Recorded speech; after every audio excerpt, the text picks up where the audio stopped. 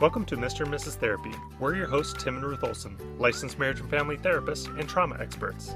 We provide wisdom for personal growth and healthy relationships. Stick with us and you'll gain practical tools and insights that will help you be a healthier and happier you. Hi everyone, welcome to the podcast. We're very excited to continue our series on the MBTI, or the Myers-Briggs Type Indicator. And today what we're going to be talking about is sensing versus intuition. And if you're thinking about sensing versus intuition, the general idea behind those two is that sensing versus intuition is how you incorporate new information and how you understand the world around you. And it's how you gather that information. How do you take it in? And so sensing is exactly what it sounds like. A sensor is somebody who takes in information from their five senses. So it's things that you see, smell, taste, touch, hear, and then you analyze the information that comes in to help you draw a conclusion. Whereas intuition is kind of that sixth sense, where in addition to those five senses, you're also kind of going beyond that. And you're looking at the bigger picture and relationships and meanings and connections of different things. So I think one thing that can present very differently for people who are sensing versus intuition is that sensors are very readily able to describe and explain why they have come to a conclusion. And they will use the information that they drew from their five senses in order to recount why they have come to the type of conclusion that they have. Versus for the people who are more intuitive, they're more thinking on an abstract level, and so they can't necessarily point to something and say, this is why I think, feel, or believe this way, but it's more of just an impression that they have. And it's not to say one is more valuable than the other. As we've said in the previous podcast where we're talking about the MBTI, each one has something that is a strength to it, and each one has something that is a little bit of a weakness to it. But that overall, neither one is either a good or bad thing. It just has differences. Right. It really is a preference. And what do you typically go to first? And so when you think of, are you left-handed or are you right-handed? Unless you're ambidextrous, most of us have a preference. And so I'm right-handed. And so it's not that I can't use my left hand at all. It's that I'm stronger and sturdier with my right hand. And that's what I typically use. But I can use my left hand. It's just a little bit awkward at times, and I have to focus extra and really work harder if I'm using my left hand. So to get a little bit more specific about some of these differences, like I was just talking about, for sensors, they're very concrete. They want dependable, verifiable, factual information, and they tend to think much more literally, and they are distrustful of information that is fuzzy. And so when you're thinking about somebody who is a sensor, they are much more likely to accept something as true if there's lots of verifiable information that goes along with it. But then if there's kind of some circumstantial evidence that goes along with it, they're more likely to discount that rather than accepting it wholeheartedly, because they want to be able to, again, put their finger on and say, I know that I believe this and I know it's true because of A, B, and C. But if they just have A and B, they might not be so likely to believe it because it's not quite enough information yet. They need that extra piece of information, that C, to be like, okay, now I can trust this.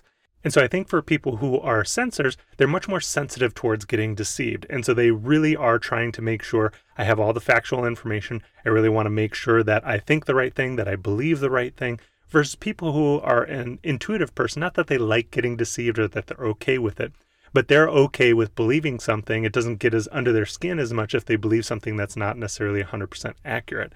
And again, it's because of those different priorities. For, again, the person who's more of a sensor, they are very factual and concrete, versus the intuitive person is more abstract. Right, so when sensors are taking information in, like you said, they're looking at the facts, and those facts can clearly tell that story and even help them make a decision. So in a sense, the facts say yes. Whereas those who are intuitive, sometimes they can't really explain why they're saying yes, right? It's just this feeling, especially with a sensing spouse like Tim is, we can't really explain, this is exactly why I'm choosing this. Because it's not just the tangible things that we've taken in, it's everything else that's included in that bigger picture. So one of the differences, like you said, is the concrete versus abstract. The next difference is this realistic versus imaginative. So people with sensing, they're a lot more realistic, they're practical, they look at things that are cost effective, and they really try to exercise common sense. In a sense, they take pride and they really value having all the facts laid out and really understanding the situation.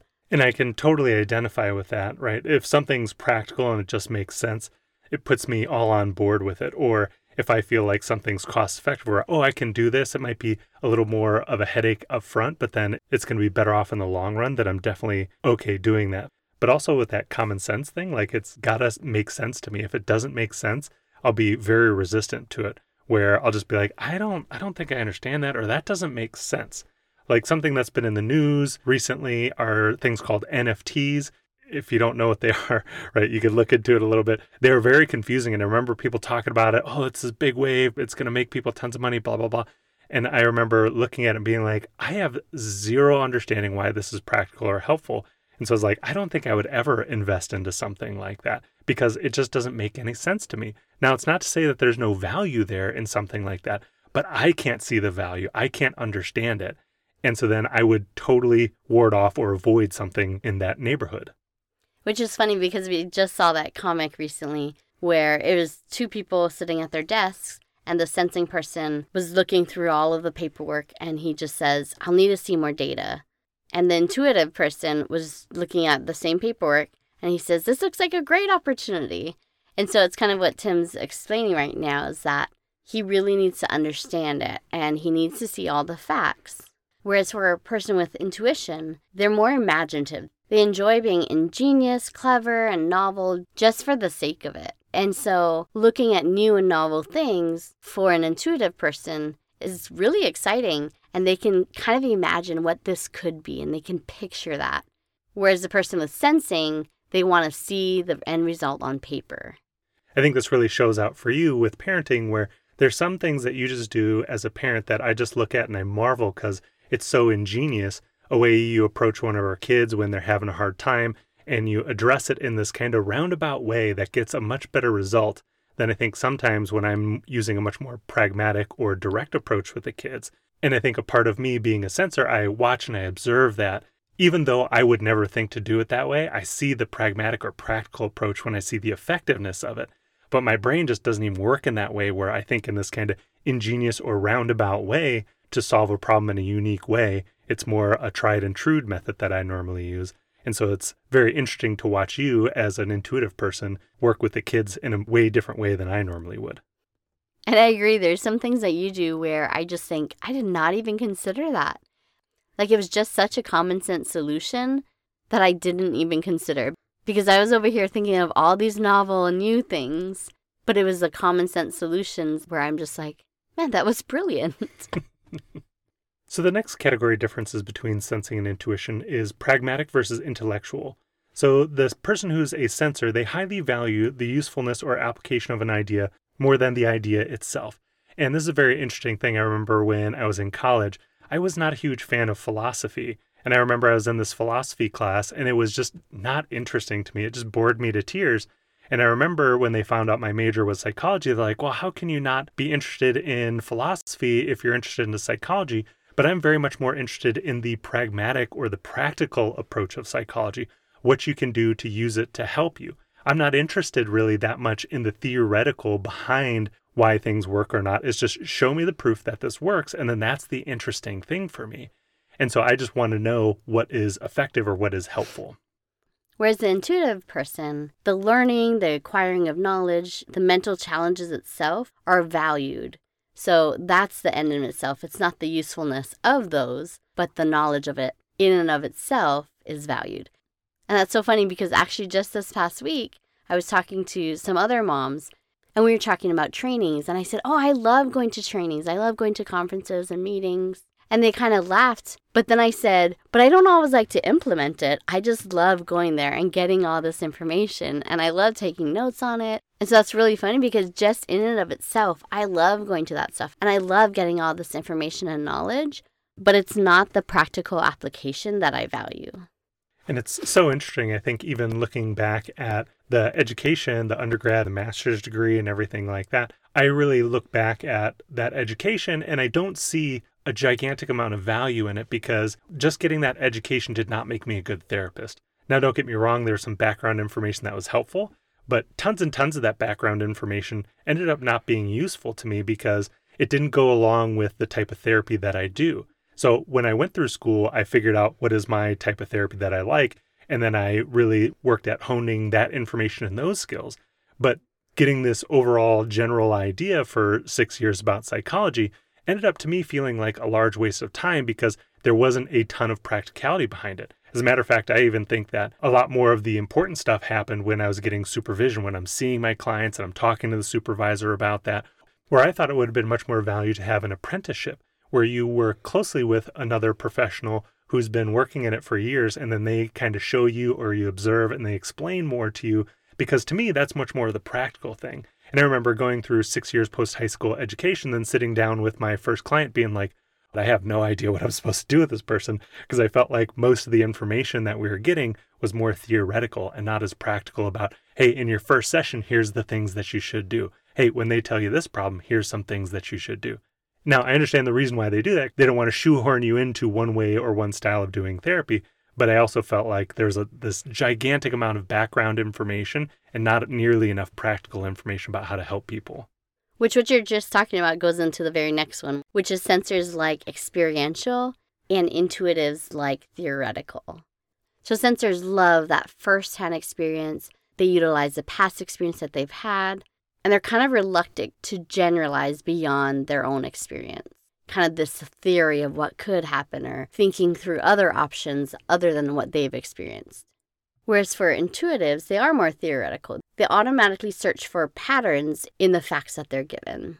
And they're comfortable with theories and inventing new ones. So kind of that thinking outside what could happen, all the different options, not necessarily only what we've experienced. And so I think that was a perfect example of going through school and you wanting that experience and thinking, all of these theories don't really mean anything unless I can apply it to something practical.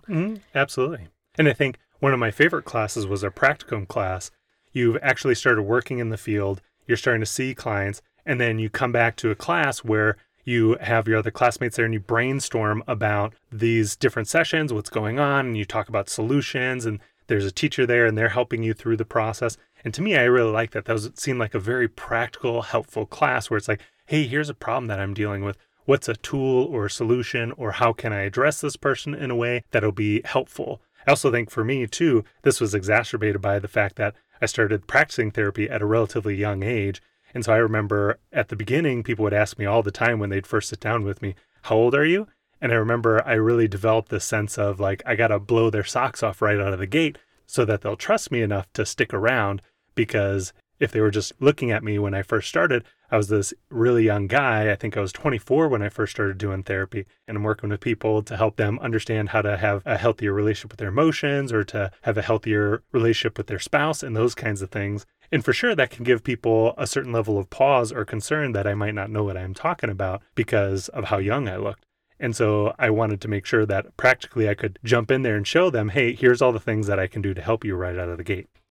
And jumping back to my experience in school, I loved going through school, both my undergrad and my master's program. And I loved just learning in theory about human nature and about people and different groups.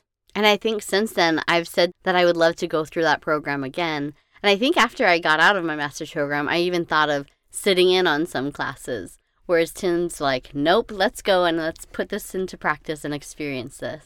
Oh gosh, when you just said that, sitting in on a class you've already taken, like that blows my mind. There's no way I would ever do that. And the final category that we're going to talk about today is traditional versus original. So somebody who is a sensor, they're going to trust what they're familiar with. They tend to like to support established groups and methods and honor past precedents. And so for me, this definitely is something that I fall into to a certain degree. But also, if it doesn't fall in line with the practical or pragmatic approach that I also have, that I can have a tendency to want to drop that. But I think for me, there is an inherent feeling that if something has been done a specific way for a relatively long amount of time, there's some merit behind it automatically. It automatically comes across to me as more valuable than something brand new, because practically I know to a certain extent, at least, this works, versus something else might work better, but if it's unproven, I'm going to automatically put the brakes on that a little bit more. And so that tradition or something that is familiar, that is something that I will have a tendency to more highly value. Versus people who are intuitive, they value initiative, enterprising, inventive, and novel solutions.